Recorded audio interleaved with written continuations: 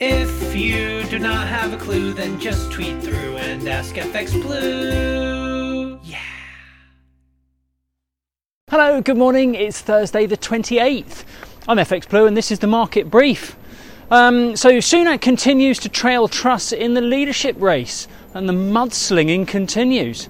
Best he came up with yesterday was to label her economic programme as a fantasy.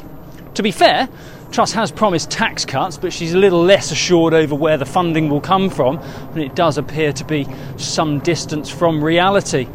Truss also sounds like a bit of a Thatcher fangirl. She wants to go to face the striking unions head on. That was as we had another day-long rail strike by the rail workers yesterday, and indeed we had confirmation that further strike action will continue for as long as it takes. The wholesale price of gas soared again yesterday. That's as Russia reduced the supply. They reported this was due to important maintenance, but go on, Vladimir, tell me another one. Obviously this has fueled fears about a cost of living crisis, with predictions that household energy costs could rise close to $4,000 this winter. In the market, sterling posted gains against the dollar, rising to about 121.85. That was despite the Fed delivering a 75 basis point rate hike for the second consecutive month. We kick off this morning around 121.70 against the dollar, about 119.50 against the euro, and euro dollar starts from around 102.10 this morning.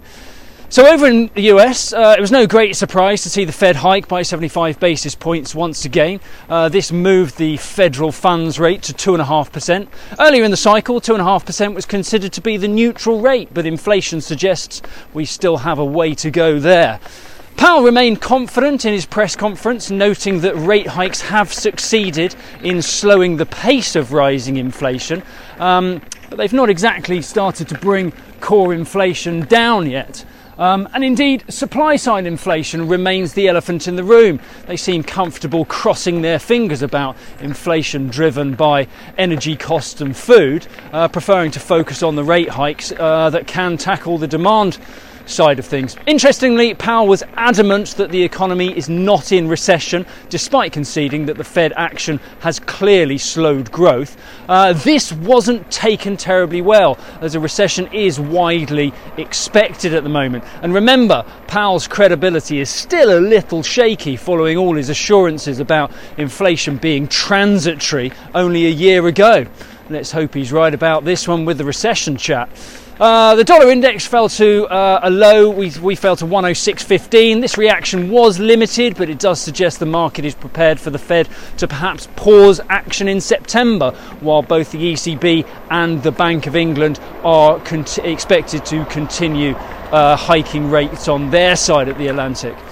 Right, that's it from me. Short and sweet this morning. Have a great day. All the best. If you do not have a clue, then just tweet through and ask FX Blue.